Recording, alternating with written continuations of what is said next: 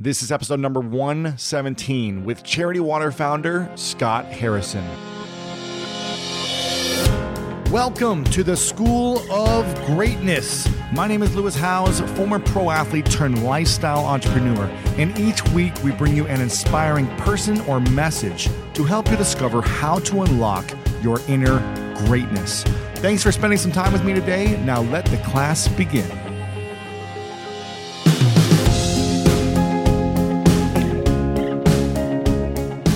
In 2004, I left the streets of New York City for the shores of West Africa. I'd made my living for years in the Big Apple, promoting top nightclubs and fashion events, for the most part living selfishly and arrogantly.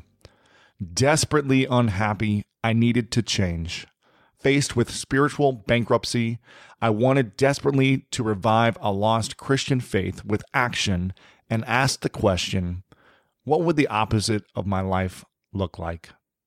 Today's guest, everyone, is Scott Harrison, who is an incredible human being, went on about a decade of a dark path in his life, and then decided to turn it around to figure out what was really important to him and what would bring him true happiness.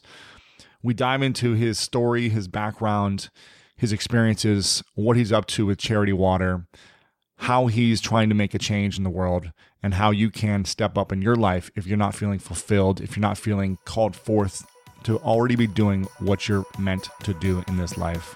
I'm very excited to introduce you to the one and only Scott Harrison. Apple Card is the perfect cash back rewards card. You earn up to 3% daily cash on every purchase every day. That's 3% on your favorite products at Apple, 2% on all other Apple Card with Apple Pay purchases, and 1% on anything you buy with your titanium Apple Card or virtual card number. Visit apple.co/card calculator to see how much you can earn. Apple Card issued by Goldman Sachs Bank USA, Salt Lake City branch, subject to credit approval, terms apply. A lot can happen between falling in love with a house online and owning it, between imagining living there and breathing in your new home for the first time. Having an advocate who can help you navigate the complex world of financing, inspections, negotiating, analyzing the market, and talking through any anxieties that may pop up, that can make all the difference. That's what the expertise of a Realtor can do for you. Realtors are members of the National Association of Realtors and bound by a code of ethics, because that's who we are. Welcome back, everyone, to the School of Greatness podcast. I'm very excited about today's guest, Mr. Scott Harrison. How you doing, man? I'm good, man. Thanks so much for having me. Yeah, I'm very excited to dive in and connect with you. I've been hearing about you for a number of years. I supported building a well, I think 4 years ago with Yannick Silver in one of his events, and I'm all about your mission. I've built a well with Generosity Water as well with Jordan, and very excited cool. to learn more about why you're doing it all, how it all got started, and what you're up to now. So let's go ahead and get into why you got started. And I think it all started with your 31st birthday. Is that correct? Yeah, I mean, I guess it started a little before there, but that was day one of Charity Water, my 31st birthday, and I had just come back from volunteering in West Africa for about 2 years on a humanitarian mission, and through my birthday party. And instead of keeping the money, from that we made on the night, I charged all my friends $20 at the door. I gave them open bar, and we raised about $15,000 for our first few water projects. And then we were off to the races. Very cool. Now, why did you decide to? I mean, you were in nightclubs, and you were a manager of nightclubs, or you were, a promoter of nightclubs. So yeah. Why was? Don't give me that much credit. You weren't managing it; you were promoting them. But said the other day, someone's like, "Oh yeah, Scott was in the hospitality business." Yeah, right. Far too much credit. Yeah, but you were into a lot. You were into drugs. You were into drinking constantly. And what made everything change from you deciding to make this your mission as opposed to being a successful promoter, I should say? Sure. I mean, it's a bit of a prodigal son story. I was raised in a conservative Christian family. My mom became an invalid when I was 4 years old. There was this terrible carbon monoxide gas leak into a new house we moved into, and it almost killed her and just completely destroyed her health. It irreparably damaged her immune system. So I really grew up kind of as a good kid in a caregiver role, helping to take care of mom, only child. active in my church, and then just at 18 crashed and burned. I mean, it's like it. My life was a cliche. I mean, it's kind of sad to just think about, move to the city, grow my hair down to my shoulders, start drinking, start smoking, start, trying all the drugs that I could. And it just led to a kind of decadent, dark 10-year period of my life. I mean, it was a decade. I'm sad to say. Why did it crash? If you had this good foundation and these good values and morals and habits that you were creating and support group, it sounded like, why did it all crash? Man, Lewis, I don't know. The rebellious spirit. I mean, my parents were amazing. It's funny. I was doing an interview recently about being a dad, and I just had my first kid, and they were reflecting on what my dad could have done differently to not raise a prodigal. Right. I'm like, I don't know. He did everything right. He was amazing, and stood by my mom through her sickness, and just was a man of honor and integrity. And something in me. I don't know, there's that story in the Bible where the prodigal son kind of, gives his dad the middle finger for no reason and says, I'm going to take my birthright and I'm going to go hang out with hookers. Wow. And, he winds up in the pig pen, comes back, and, the father in that story is portrayed just as this, after all of that, after all his son put him through, he goes running to him, he throws him a party, he puts him in the best clothes and welcomes him back. So, crazy. My dad was kind of the dad in that story, and I was the prodigal that kind of gave everybody the middle finger. So it was 10 years of just, I think part of it was just, being told you're not allowed to do stuff. And I was being told through kind of the rules of the church not to have fun. So I wanted to go and do that stuff I wasn't allowed to do. And on the outside, I looked like a successful club promoter, and we were jumping into, town cars with models and flying around to Milan and Paris and chasing Fashion Week and really chasing the party around the world. But it's a pretty lonely, sad existence. I was going to dinner at 10, the club at 12, after hours at 5, and, other people would be on their lunch break when, normal people, right. when I'm trying to get to sleep, to then wake up and do it all over again. So, wow. It was, when the lights come on, it was kind of sad. So I realized I basically realized that the legacy I was leaving after 10 years, I came to my senses at 28 years old after a decade, on my tombstone was going to read, here lies a man who got people wasted right. his entire life. And, I was going to be a 50-year-old club owner that looked like I was 150. Right. And, if I even made it that far. So it was interesting. My parents had laid such a good foundation that I was able to come back very quickly and kind of rediscover, the values and the morality and some of the spirituality that, I had just kind of walked away from, but it hadn't been lost. And I really wanted to reclaim that through service. I wasn't interested in becoming a preacher or kind of getting involved in the church again, but I was really interested in serving the poor, and I was interested in justice and compassion. And, for 10 years I had lived just selfishly. I mean, it was all about me. And I thought, what would the exact 180, what would the opposite picture of my life look like? And I thought that would be serving the poor, and using whatever skills I could bring to them for good. So that led me on a humanitarian mission for a couple of years. And on that mission, where I had volunteered as a photojournalist, because I was always a decent writer and a decent photographer, and I had this massive nightclub list of people that I could communicate to, I learned that the reason people were getting sick is because they were drinking nasty water. They were drinking from swamps and ponds and rivers. And here I was with doctors who were treating the symptoms, but the root cause of so much of the sickness was the lack of access to clean water. So that's kind of how I discovered the cause. And at the time, there were 1 billion people on the planet that didn't have clean water. And I couldn't believe that. I mean, the water crisis for me and my friends was the fact that, Voss water cost $10 in our clubs. Right. I mean, we had never gone thirsty in our lives. We had never had to drink from, swamps or ponds or rivers. We didn't know of anyone that died of diarrhea. but yet this was a daily reality for a billion people. And I kind of found my what, I guess you could say, that the mission that I would go after. Interesting. Wow, this is fascinating. And you were there for 2 years on this kind of humanitarian service. Is that what you said? Yeah, it was 2 8-month tours, and then in between. So I was living on a hospital ship. It was a fascinating organization that sailed a 522-foot converted yacht up and down the African coast, and we lived in Liberia. So we rolled into Liberia right after the 14-year civil war had ended.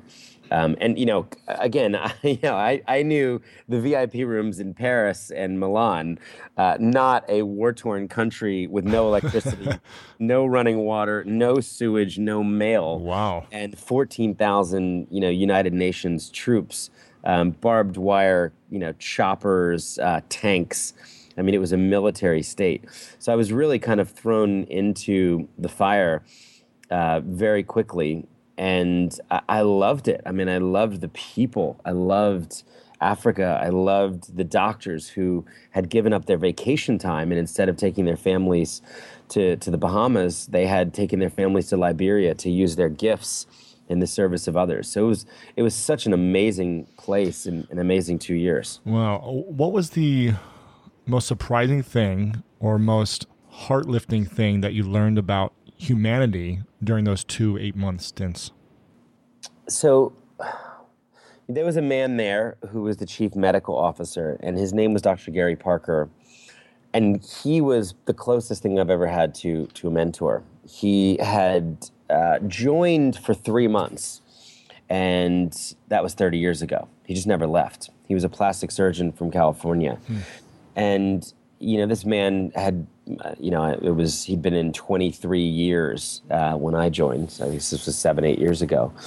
And just the selflessness of the doctors who could be out there, making tons of money, just using their talents for good, was really humbling. On the patient side, it's hard to explain what it was like. We would rent soccer stadiums to screen patients. So I remember my third day on the mission, we'd first started in a country called Benin, West Africa, that a lot of people haven't even heard of. I certainly hadn't at the time. But we had about 1,500 surgery slots over a 4-month period. And I remember turning up to the football stadium, curious to see who would come up, like how many sick people would turn up. And there were over 5,000 people queued outside the stadium. And I remember just weeping. I broke down just sobbing, realizing that over 3,500 people were going to be sent home. And these were people who had come with hope. They had come, hoping that our doctors would help them. And we didn't have enough doctors. We didn't have enough surgery slots. We didn't have enough ships. The need was so far greater than we were able to meet. Wow.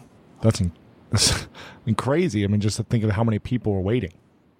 It was a sea of people. And, to give you a picture of Liberia at the time, after this 14-year civil war, now the story has been Ebola, but at the time it was Charles Taylor, he had just fled the country and we're trying to put the pieces back together. But there was one doctor for every 50,000 citizens. Oh my gosh. Here in America, we have a doctor for 180 of us. Wow. So if you got sick, you were SOL. There was no, I think there were 2 surgeons in the country and nowhere to operate. Oh my gosh. So, the need was just so great. But I'm kind of forever an optimist, and I was able to really focus on the 1,500 people that we were able to help. And it was amazing, Louis. I mean, blind people, I remember this one woman named Marguerite, and Liberia is right on the equatorial band, and she was, could see her entire life. And in her early 20s, if I remember correctly, she goes blind, just with cataracts. And, there's no Ray-Bans, there's no UV protection. Right. So she can't see her kids. And, 5 years later, she comes to the screening. We bring her on the ship. And I was there. I would scrub up all the time to document these surgeries. And I watched her surgery, and it took like 10 minutes.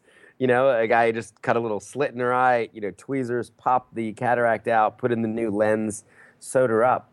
And I remember the next day I was there with my camera when they took off the patch and she was able to see because of the 10 or 15-minute surgery.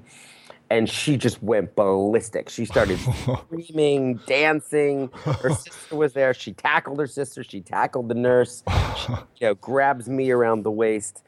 And I mean, for the price of a bottle of Absolute vodka in a nightclub, a woman could get her sight back and be able to see her children.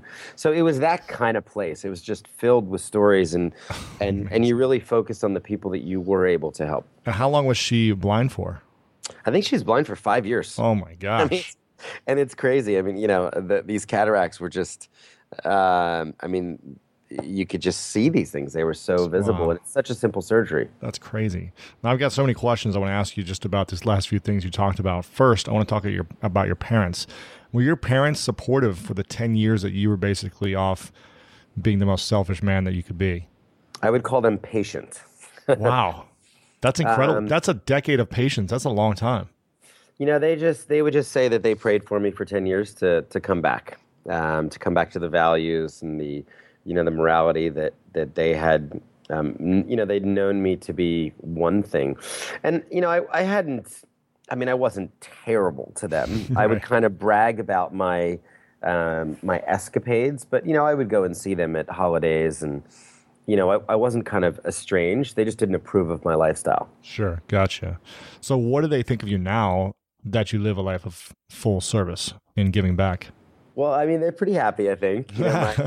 My dad got to see me give a speech on Monday night to 1,000 people, and he got to see me speak to 14,000 people once at a stadium, about charity water, and just was kind of beaming afterwards. So I think they're proud.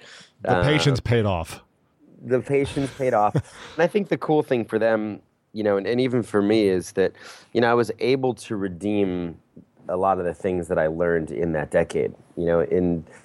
I say sometimes that I was telling the wrong story for 10 years. I was telling the story with my life, that if you got past my velvet rope, if you got in the door with a one-way glass, if you were with the pretty girls, if you spent $3,000 on champagne, then Louis, your life had meaning. And for the last 10 years, since I started the volunteer service and then charity water 8 years ago, it's a story of, if you live a life of generosity, if you live a life of compassion and empathy, then you'll find freedom in service. You'll find freedom in giving. So I'm still a storyteller. Charity Water has made 400 videos over the last 8 years. We're just telling a much more redemptive story, I think, than the come get drunk with us story. Right. Why is service such an important key to fulfillment and happiness and living a great life? Oh, man. I think the best way I ever heard it put is that there's a real freedom that comes through service, through others, that we're sometimes in shackles trying to serve ourselves. Like there was a point in the nightclub business, there was just never enough. There would never be enough money. There would never be enough girls. There would never be enough parties. There would never be enough fame or status, or, you would never have the most famous people at the club. And, this kind of endless pursuit, this insatiable pursuit of self, when that's turned around, you can celebrate. I guess there's always the Oscar Schindler moment, right? Where, at the end of his whole life, he's like, well, if I could have saved more people. But it's such a different way of living in service of others. There's a joy, there's a release, there's a freedom. And just something beautiful about being able to use your gifts. And I'm not saying that everyone listening to this show needs to go full on and become a humanitarian. And, but if that's helping out at your local, homeless shelter, if it's cooking meals, if it's going to read to people, in an elderly home, if it's mentoring a kid and just being a friend, it's time, it's talent, it's money. It's a combination of all those things. One of my favorite parts about my job is that I get the opportunity to travel a lot. And in fact, I'm recording this right now while I'm in Mexico. And actually, I was thinking about something that I wanted to share because I get a lot of questions from so many people about different side hustle ideas. So here's one for those of you out there that are on the go a lot like I am, or traveling a lot. When you're staying in your Airbnb on your trips, have you ever thought about how you could be making extra money by hosting through Airbnb while your home is vacant? If you're interested in an extra stream of income, Airbnb hosting is an easy place to start, and it's like giving your home some company while you're away. Your home might be worth more than you think. Find out how much at airbnb.com/host. There are any number of reasons you might consider selling your home. To move closer to family, live within a smaller budget, or just wanting a change of scenery. Whatever your reasons, having to figure out all the various housing market trends in your area may not be what you signed up for. That's where an agent who is a realtor comes in. Realtors have the expertise to help you find the right price and navigate the process to sell your home in a way that's right for you. That's who we are. Realtors are members of the National Association of Realtors.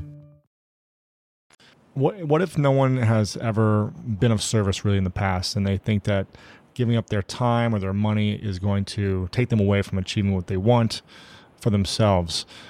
What do you say to someone like that who's maybe never experienced it or has never really understood about giving and being of service? Do you feel like they'll ever be fully happy, or is it you have to be, basically your foundation has to come from a place of service and giving as part of your daily life in order to be fully happy?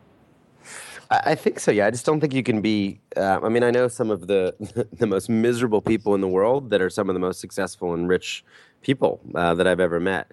So I've kind of seen that play out, that and you know, they could be, you know, worth billions of dollars and not feel like they're rich enough. Right. I mean, you know, they don't even have the time to spend the money that they've made, but it's that endless pursuit of more. Right. No, right. I think service and caring for others is just is foundational to being happy and to living a life and leaving a legacy that you could actually be proud of, or that your kids or your grandkids, you know, could be proud of. Right.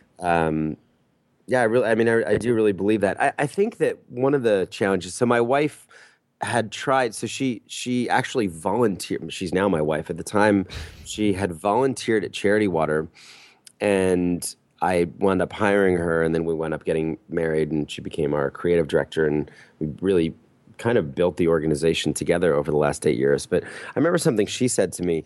She hit a similar point to mine, you know, minus all the debauchery. And she went to try and, you know, volunteer somewhere, and it just fell flat. And she was even disenchanted with that process because I think she was just kind of standing in a soup line and Right. just didn't feel like she was adding any value. Now, my wife is one of the most genius creatives. She can animate, she can draw, she can take pictures, she can shoot video, she can edit video. She's a graphic designer. And I think, you know, when she volunteered with us and she was using those skills, the things she was uniquely qualified to do, she found the happiness. So I think as I would try to, you know, give people advice, you know, It's like figure out your gifts and then apply those to what you want to give back with. Exactly. And you know, and there's nothing against standing in a line at a soup kitchen. We've actually done that together, and it's been kind of, you know, a rewarding experience as well. But, you know, if you're, yeah, I would try and find those things that give you life and find a way to contribute. And maybe you're a photographer and you can go on a humanitarian mission and help a small organization tell their stories better, Right. or create better content for them. Or maybe you're a writer, or I think there's something about using your gifts in the service of others, in a non-generic way, in a Sure. really in a way that brings you to life. I mean, even myself sometimes, you know, I try and give a percentage of my time to mentor others. And, you know, I get approached by a lot of charities that are starting up now. And there's nothing worse than spending an hour of my time just feeling like I haven't helped anyone, you know, because they didn't ask the right questions, or, you know, but when when I really do feel like I'm able to help something, you want to do 3 more hours. Right. You make an So impact. Yeah, of course. Yeah, so I think it's just trying to find that sweet spot of, you know, here are my strengths. Here's what I can uniquely offer to a local organization, to an international organization. For some people, it really is money. I mean, we have donors who are out crushing it, working 60-hour weeks, building their business. And they're like, Scott, I can't come with you to Africa. I can't go help you consult on any of this, but I can write you a big check. And maybe at some point in my life that'll change. But right now, what I have to offer is I can be really generous with money. I have other people that say, I have no money. I can't even afford to come to your gala. But what I could offer is to run a fundraising campaign or give up my birthday, or I could volunteer and help you guys stuff envelopes for tax receipts. So that's cool. Yeah. And I would also, probably want to include that find something that you have a deep emotional connection with as well. You had this connection where you saw people dying because they didn't have clean water and dealing with lots of medical issues that they didn't need to be dealing with that we don't have to deal with here in the U.S., in the States. And, that's the reason I joined the advisory board for Penn Promise, because I felt this connection to education for kids, because I didn't feel like it was really challenging for me to learn growing up. And I had a hard time all through school, and I wanted to be a support for kids to have great education. And I think that's something to, take notice of as well, is really find something you connect with emotionally that you can really put some energy behind, not just show up at a soup kitchen unless you're really passionate about it. Sure. Yeah. So can you talk about the whole birthday movement that you created? Yeah. So the idea there was giving, when we were building Charity Water, we didn't want to build Charity Water for the rich or for the elite. And I think you hinted earlier at kind of the why, and some of the viewers might have seen Simon Sinek's very popular TED Talk about just the importance of knowing why you do what you do, and that the great brands, the great organizations, the great companies are so clear about their why, and they attract people who believe the same thing as them. So for us, the why was actually about giving and generosity and compassion. It was about reinventing charity. So when I started, I realized that a lot of my friends were disenchanted with charities. They didn't know where their money was going. They weren't into the poverty porn. They were being made to feel guilty and kind of being marketed into giving. And I really wanted to change the way people thought about giving, the way they related to charity. Charity means love. If you go back to the root, it's caritas in the Latin. It just simply means to love your neighbor. And, that's not what it had been to a lot of my friends. So as we were thinking and building it, we weren't going to kind of go after, government money.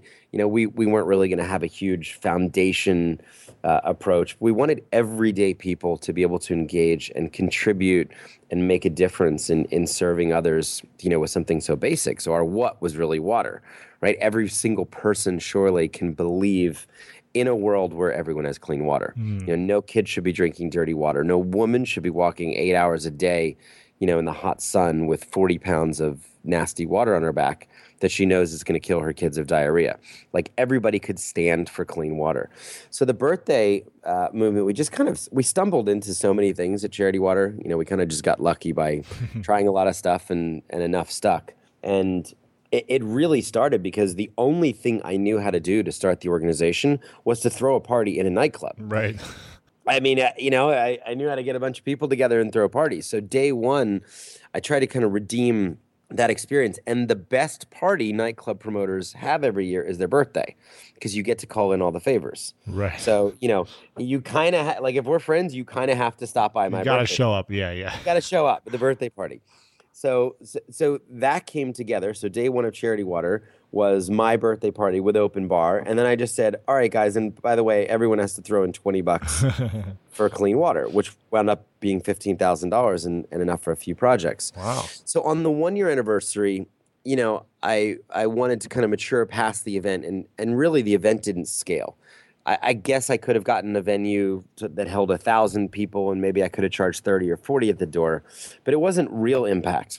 And I thought, I'm too old for this. What if I asked for my age in dollars? And I thought that might be the sticky kind of, the marketing message, right? Give me $32 for my 32nd birthday, and 100% of the money will go directly to help people get clean water. And in fact, if I reach my goal, I will fly to Kenya and I will drill the well via satellite. So you can all see exactly where your money is going into the ground. You can see the community getting clean water. So I wasn't sure if that would work, but I knew that everybody had $32 they could give to charity water. Even if you came to the club in a taxi and you tipped the bartender, it was going to cost you $30 Right. on the evening.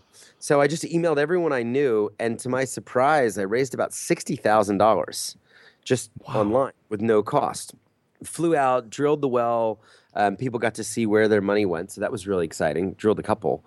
And then this 7-year-old kid in Austin, Texas, hears about the idea, and he starts knocking on doors asking for $7 for his 7th birthday. So Max Schmidhauser raises $22,000. Wow. And then we had an 89-year-old start asking for $89. Nona Ween, and she writes this beautiful mission statement saying, I'd like people in Africa to be able to have more birthdays.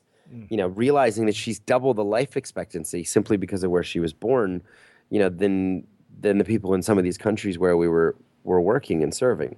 So we realized this is just kind of it's a beautiful idea. It kind of fights the materialism of the day. Louis, you don't need a tie or a belt or an iTunes gift card. I've got enough gifts. You got enough stuff, man. You don't need anything else. And there are a billion people without access to clean water. So if you could turn your birthday into a redemptive, generous act, a generous moment, and you could involve the people that love you, your friends and family, and everybody could see where 100% of the money went. Like, who wouldn't want to give up their birthday? Right. Who would want to donate a birthday to help others? So, this birthday movement just sort of started to organically grow, and 16-year-olds and 9-year-olds and 11-year-olds and 53-year-olds and people all over the world started giving up their birthdays in pounds and euros and dollars, and have helped a lot of people through that. And how much builds a well right now?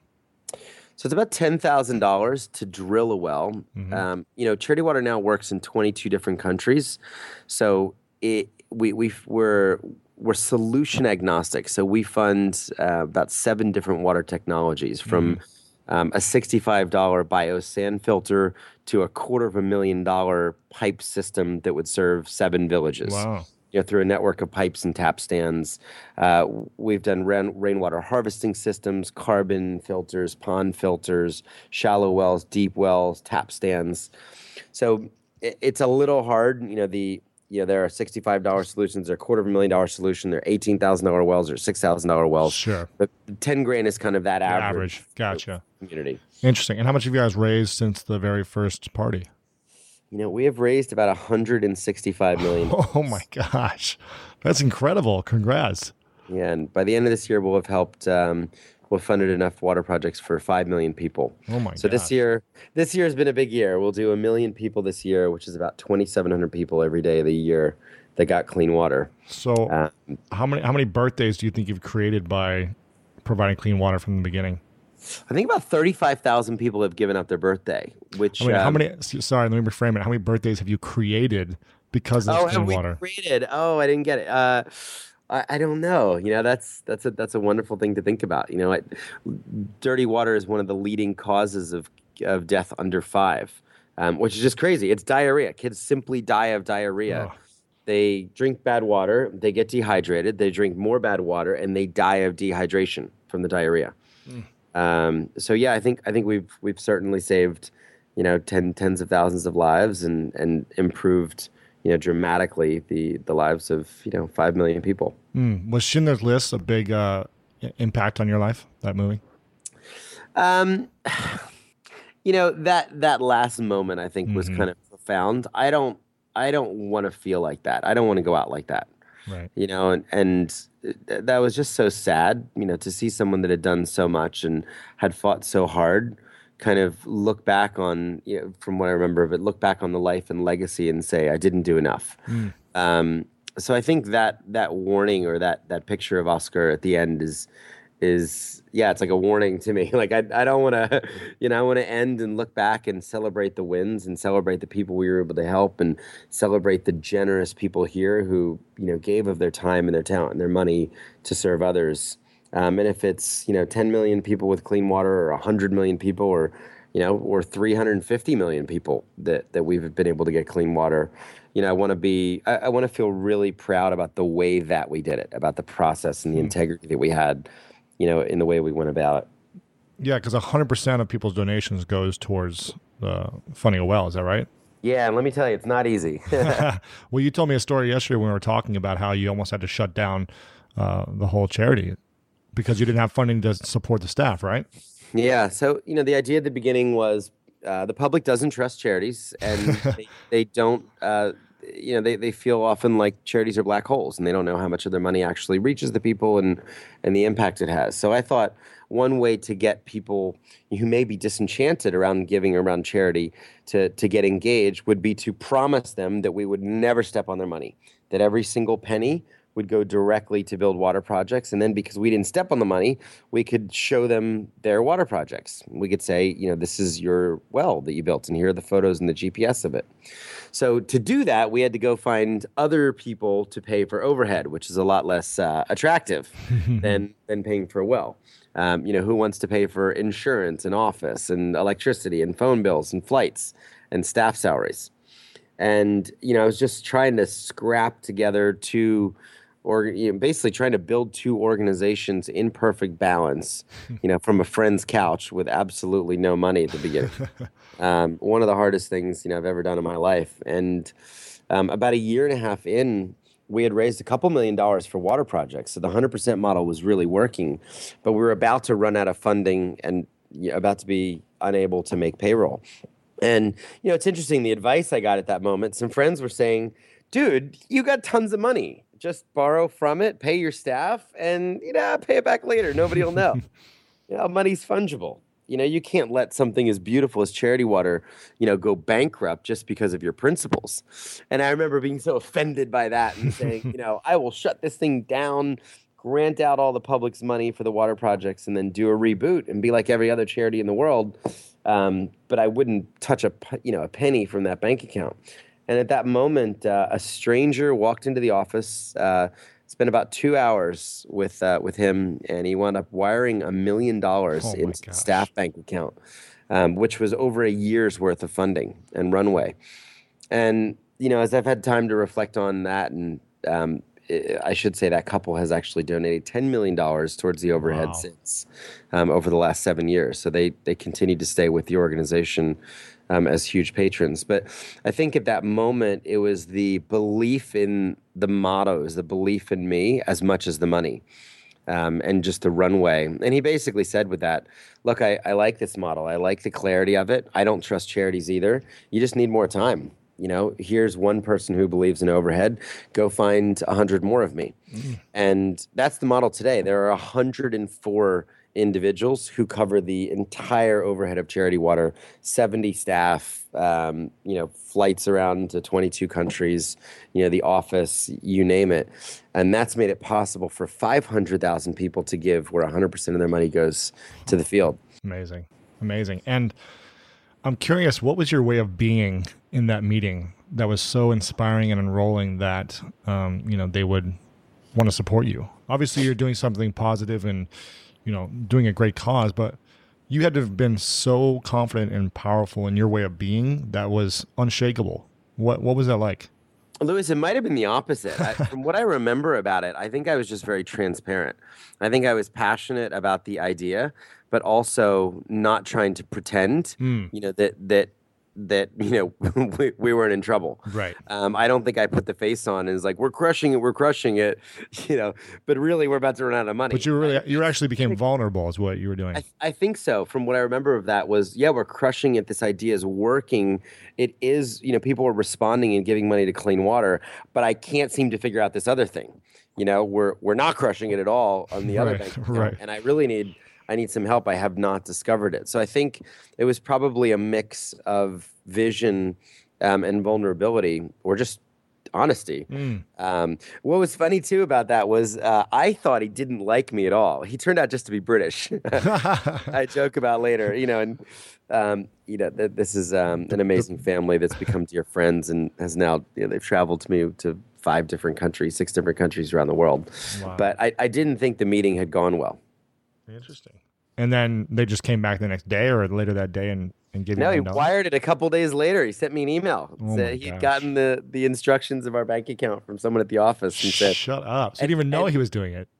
No. I mean, dude, I had been praying to God. I'm like, please, please, I don't want to shut this down. And I remember praying with very little faith. I mean, I thought it was over. And I got his email at 12:30 a.m. in the morning. I was sitting in bed on the laptop, and it was like a short email.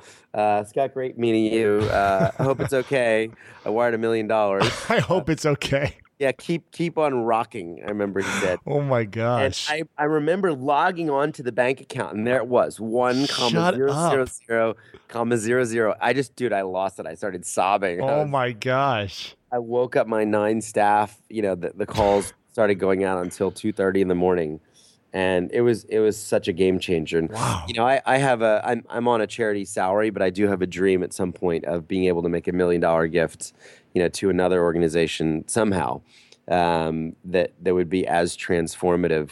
Wow. And it's funny. I just saw him yesterday, or he was in town a couple of days ago, and I was saying, we're kind of in the top 300 charities of America, just from size, out of 1.2 million charities. And I'm like, man, you did this. Like, you invested in us. I mean, we were 9 kids with an idea, and you've really helped kind of build something that a lot of people have been involved in, and is really making a difference. So yeah, I hope to be able to return the favor at some point, not just with my time or mentorship, but by making a substantial gift at some point. Sure. Wow. Now, with all of the, let's say, issues here in the States locally, and in New York City, which is where I believe you live right now, do you ever get flack for saying, well, why are you going outside of the country when there's so much that we could still be doing to work here for, all the issues that we currently have? Only from people who aren't doing anything. Right. Every once in a while I get the person who comes up, after conferences says, well, what about the people, in Appalachia that don't have clean water? I'm like, great. What are you doing about it? Right. I think specifically to water, officially the United States of America has 100% water coverage. The countries we're working in might have 34% coverage. And there are some pockets of people here where there's water scarcity, but it looks more like you jump into your Toyota Camry, you drive down to the 7-Eleven, you fill up clean water in your buckets, and you take it home because... some mining company has, contaminated. You're not walking 5 hours to a swamp and drinking dirty water that's killing you and your family. So it's just, there's such a kind of, there's such a chasm between the severity of those issues here, and not to say they're not important for those people at all. We've just chosen to work at the very bottom of the pyramid. So we're after the 100 million poorest people, if you look at the water crisis, and it's just so hard to compare. I mean, I was living in a village earlier this year in Ethiopia. I spent a week hiking 9 hours into a village, and the community had to walk very far for water. And there was a 13-year-old girl in the village who was walking 8 hours a day. After one walk one day, she breaks her clay pot. She falls, and she breaks her clay pot, and all of the water that she has just fetched after an entire day's walk spills out. And instead of going back to the water hole, she hangs herself from a tree, throws a noose around her neck. 13-year-old girl in a village called Maida. So, it's hard to – we don't get many objectors, to trying to help people, living in those such extreme environments. I encourage people, if they're interested in conservation, go and find a great conservation charity and support them. I mean, not everyone needs to support charity water. The typical critic is doing nothing. They're giving to nothing. They're volunteering to nothing. And even my wife and I, we give significantly even on our nonprofit salaries to Charity Water, we're big supporters of our own cause. But, we'll give to 30 other things this year, small amounts, but we love living vicariously through other people doing great work. Sure. I give to Pencils of Promise as well. We give to, people working on orphanages. We give to a local homeless shelter in Tribeca, New York. So a bunch of different things with your time and with your money. It's typically the main objectors, aren't doing much. Right, exactly. A couple questions left for you, Scott. And I think you mentioned that when you started, there was 1 billion people that didn't have clean water, or somewhere around 1 billion. Is that right? Yep, and the problem is getting better. The latest data, if you'd asked me a year ago, I would have said 780 million. The latest data is 748 million. Wow. So it's kind of beautiful to be a part of a problem that is being solved around the world. So, Charity Water is kind of almost 5 million now of that. And our, we're going after 100 million people. Wow. I think that would be amazing to make that our legacy. 100 million of the world's kind of, the poorest rural. What we're seeing is the governments are tackling the urban areas and the peri-urban areas, and the last mile. The farmers who are walking 8 hours a day are kind of the last to get served. So we're starting at the bottom. We're seeing governments kind of come at the top, and hopefully we meet closer towards the middle. So it is good news when it comes to the problem being solved. And honestly, there's a lot of good news. I mean, there's great news in the world of HIV/AIDS. There's great news in the world of malaria.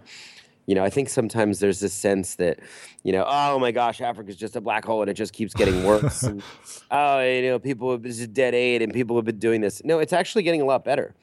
Bill Gates has written some really well thought out and well researched, data to try and debunk some of those myths. I think, if people can spread that story that, that it's a black hole and the poor are getting poorer, that relieves them of their excuse to give. And it's just not true.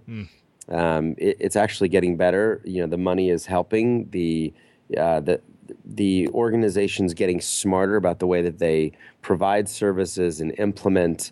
The glass is really half full. That's cool. When do you want to achieve this vision by of 100 million people? Well, I'd love to do it over the next 10 years. So, we're 5% of the way there. So we would definitely need a lot more birthdays. Right. But, here's a crazy thing. The average birthday campaign for Charity Water raises $1,000. So think about 1 million people donating their birthdays. That would be $1 billion for clean water. So, just an idea like that, if we could actually get that out there into the masses. And we're hampered with an ad budget of zero as a nonprofit, but that's why we turn up and we do this kind of stuff. And I speak 100 times a year, and we're just really trying to put these ideas out there and let people take a hold of them and make them their own. Yeah. Well, how can someone sign up to donate their birthday? Next birthday. What can they do? Yeah, and I know you've helped build a well. There's you can go to charitywater.org/birthdays, and we just have a little simple pledge form. And if your birthday's a year from now, we remind you a few weeks before the birthday, and it's pretty simple. I've done 5 or 6 birthdays now. We just did our baby's birthday. Oh. It just works. People love it. That's cool. Yeah. The average person raises $1,000 from 15 of their friends and family.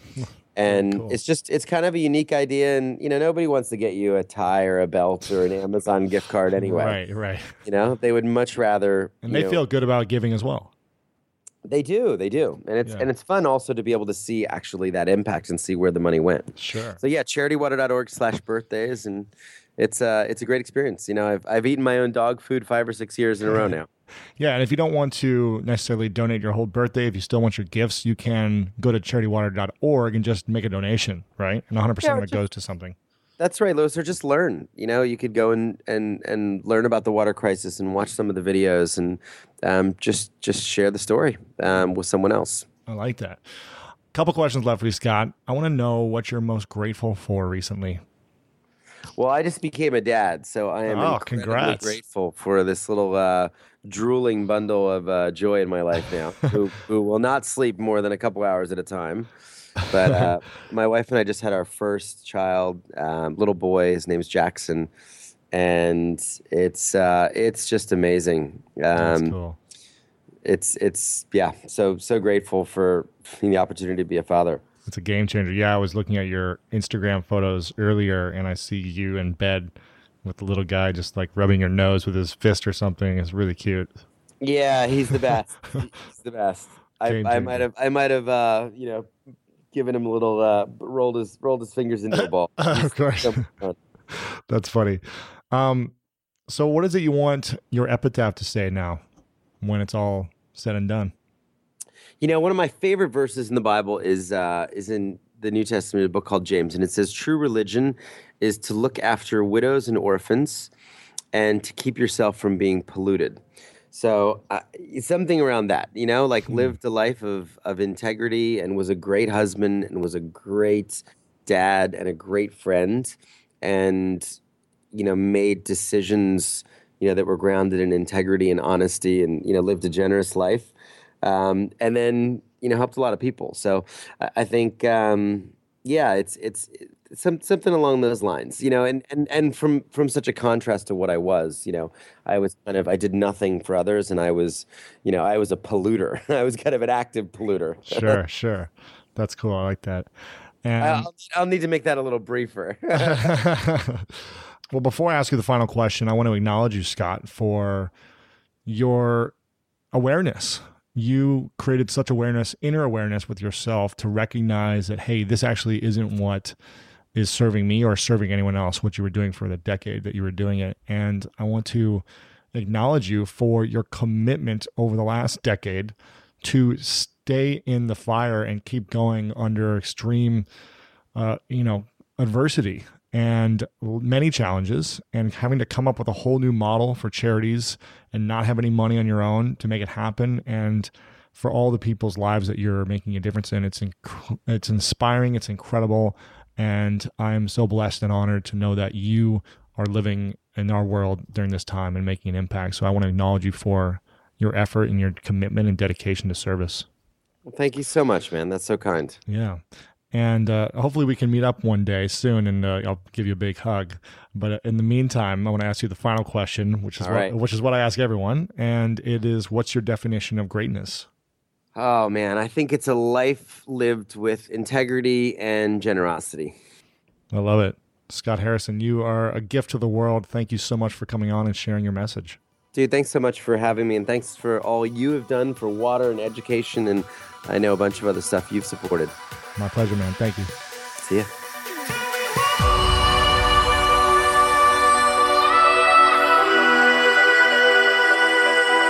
I hope you guys enjoyed this episode with Scott. Again, very inspiring individual and story for me to connect with, and hopefully you gained a lot of wisdom and insights from his storytelling, and you can tap into what these stories mean for you. And I want you to take a look at your life. We're going into the new year. I want you to take a look at your life and ask yourself the question, am I living the life that I really want to live? Is what I'm doing meaningful, and does it have purpose? Am I living to make money and have fun, or am I living to have it all and leave an impact? I just want you guys to think about it. There's no right or wrong answer. I just want you to think about it and see how this feels to you when you answer the question. And start writing down some goals for yourself for this year. Really start writing down, how do I want my life to look like? Just write it out and think about, what do I want my days to feel like? Who do I want to be spending time with? How do I want to make an impact? What are the things I want to be doing? Just write it out and see what comes up for you. There's no right or wrong answer here either. It's just see what comes up for you and see if your life is on purpose right now, and if you are doing things that you want to be doing and what feels inspiring to you. Thank you guys so much for being on this episode with me. Please share it with your friends over on Facebook and Twitter, and leave Scott a comment over on Twitter as well, and let him know what you thought about this episode. We'll have all of the information and the show notes back at lewishowes.com/117. That's lewishowes.com/117 to get all the information about Scott, Charity Water. Find him online on social media. You can get all those links back there at lewishowes.com/117. You guys are incredible.